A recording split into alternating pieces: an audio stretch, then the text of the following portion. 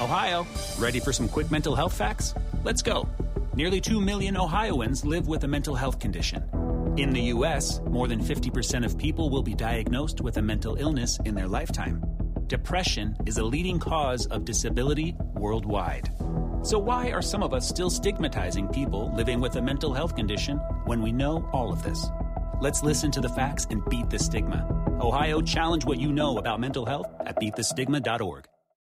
Our next guest, I love this lady. I think Bernie actually introduced her to me, not personally, but I think he played one of her Instagram videos one day, years ago.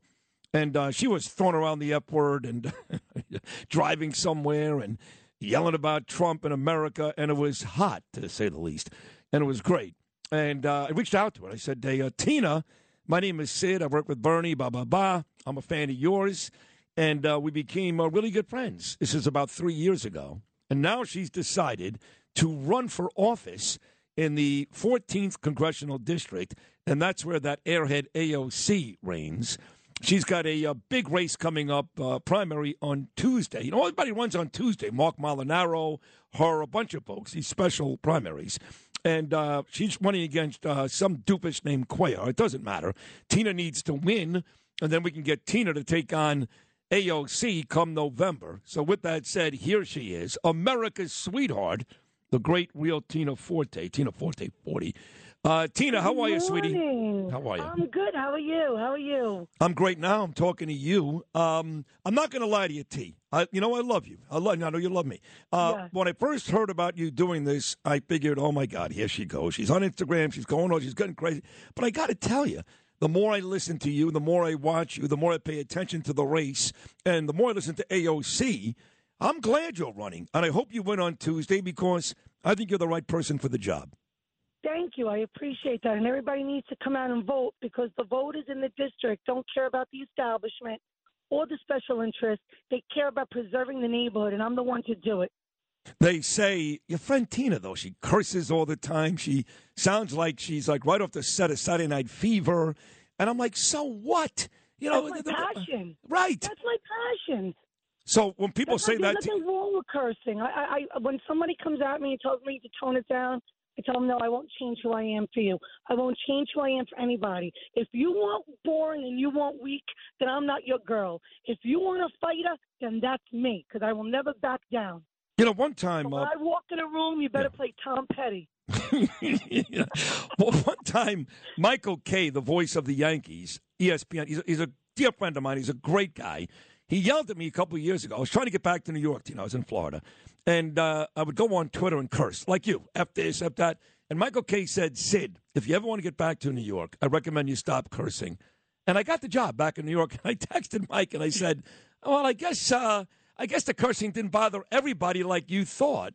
In fact, part of the reason why I got back was because I'm brash, arrogant, loudmouth, Brooklyn. So I know where you're coming from. It does work. People like that. They find that appealing, especially right now in this city where we're in big trouble, Tina. Yes, we are. And I'm running for the people. I'm running for you. I'm fighting for you. And I've been fighting. I don't just say I'm going to do it. I've been doing it. No other candidate in this race can say the same as me, okay? My opponent on Tuesday cannot say the same. I've been fighting this fight. I've been in it for quite a long time. I've been fighting for years for our police, for our children, for our businesses, for President Trump. And I'm the one to take it to AOC. I'm the one to take it to the establishment and anyone else that stands in my way. Because the last time I was on your show, if you remember, I had a little talk to you about Mike Rendino, the Bronx. He's still pissed off at you about that. Oh, yes. He came at me. You know, he challenged my petitions personally. So I got them in the mail. It was his return address. I got a kick out of that because like a little petty, you know. I mean, but it is what it is. I took it to court, and I was able to repetition again. And then I had a BOE from Queens that worked for 20 years challenge me the second time. That's not corrupt. I don't know what is. And I got an attorney, and I fought that again. And that's why I'm on the ballot. I'm on the ballot because I'm a fighter. In New York, they don't want primaries. They want their hand-picked guy. They want their rhinos because New York is being destroyed from the inside, and they don't want a primary. And I'm here to say, let the people speak. There's 6 people. Bring the competition on. I love competition, Sid. I'm not afraid. Are you getting the feeling, Tina, again, now we're just a couple of days away. We are 6 days away from this big primary. Are you getting the feeling that you've got a realistic chance to win come Tuesday? Yes, I do. Yes, I do. I've been knocking on doors. I have very big support in Queens. I have very big support in the Bronx, in my neighborhood, Dog Neck Country Club. I've been out there. I've been pounding the pavement. I went out there. I knocked on doors myself when I was petitioning. I go out there and I speak to people. You have to remember, I have very strong holds in the district. I'm the only candidate that raised kids in that district. I'm the only candidate that owns a business in that district. So I have very strong ties. I'm a family woman. I really am. I have my grandchildren, love them, fighting for the future of our children also. And there's a reason that I don't get endorsed by the establishment, because they can't control me.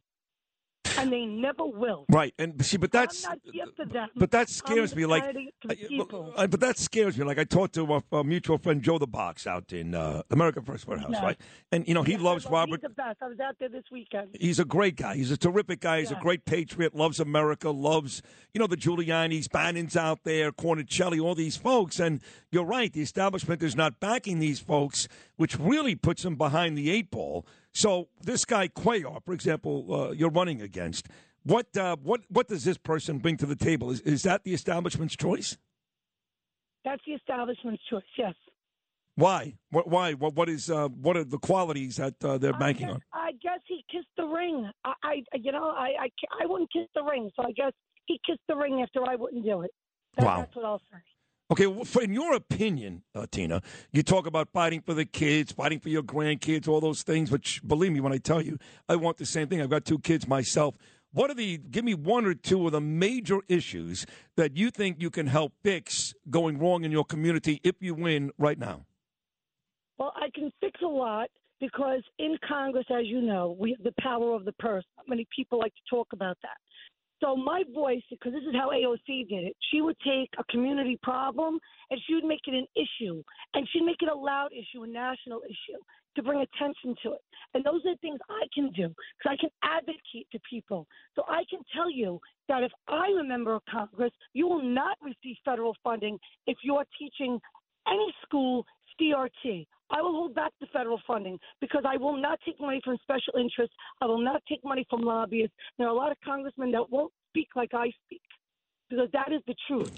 And that's what I will do. And I will stand my ground when it comes to that because we are going to flip the House to rest. And I will be the first person to stand up saying we are holding back federal funding. I will put them all on the spot, rhinos and Democrats alike.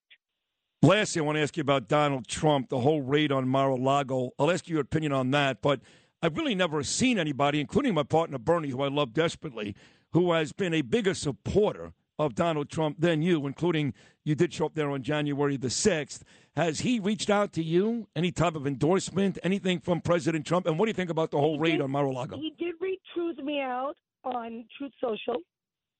Oh, he did? So yes, he retruthed me out on his Truth Social, which I thought was great. So to me, that was big. And I feel the raid on Mar-a-Lago was a disgrace. Okay, they are weaponizing everything against us. When are they going to? They're going to start coming at us at one time. They are, Sid. Come on. We have to be afraid to speak. I'm not afraid to speak. I keep running my mouth and going out there fighting for our freedoms. Am I going to get a knock on my door because I'm fighting for my children? Because I'm standing up for President Trump? See, that's where that has to stop. Who's stopping that in Congress right now? They put it out. Stop the investigations. Stop wasting our money. Let's get term limits and get these people out of office. Put outsiders in like me that won't take the money from the special interest groups, that will fight for you. That's why I am running. I'm the only candidate running for Congress who openly and loudly spoke out against everything, the leadership of the city and state, not just since I decided to run for office, but long before then, because it was never about me. It's all about us and our families and our freedom. That's what matters to me. The community matters to me. The state matters to me. This nation and the future of this nation matters to me. And I want to let you know, Sid, that when my primary is over, I will be sitting down and reading your book, Citizens United. Oh, I haven't had a chance to, but I will be reading it as soon as my primary is over.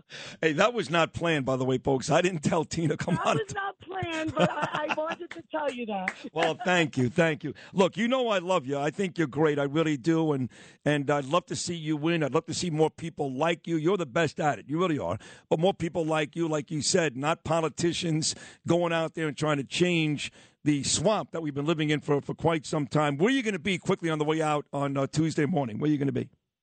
Tuesday morning, I will be in the district, driving up and down with my bullhorn, telling everybody get out to vote, because it's very important that people vote on the day of the primary. The early voting needs to stop, because then they have a chance to see how far ahead you are and catch up, okay? And I don't believe in early voting. I believe it should be voting on the day of the election. Agreed. That's what most Republicans do anyway. We vote on that day. It's the Dems that cheat with the other stuff. Hey, listen, I love you. Good luck on Tuesday. And let's talk on Wednesday when you win, okay? Okay. God bless you. Thank you for having me on. You too. The great, real Tina Forte. And listen, if you're on our side of the aisle, Bernie and me, and you're a President Trump supporter, you know who she is. She's running once again in District 14 up against Cuellar with the hopes of eventually taking on AOC come next election.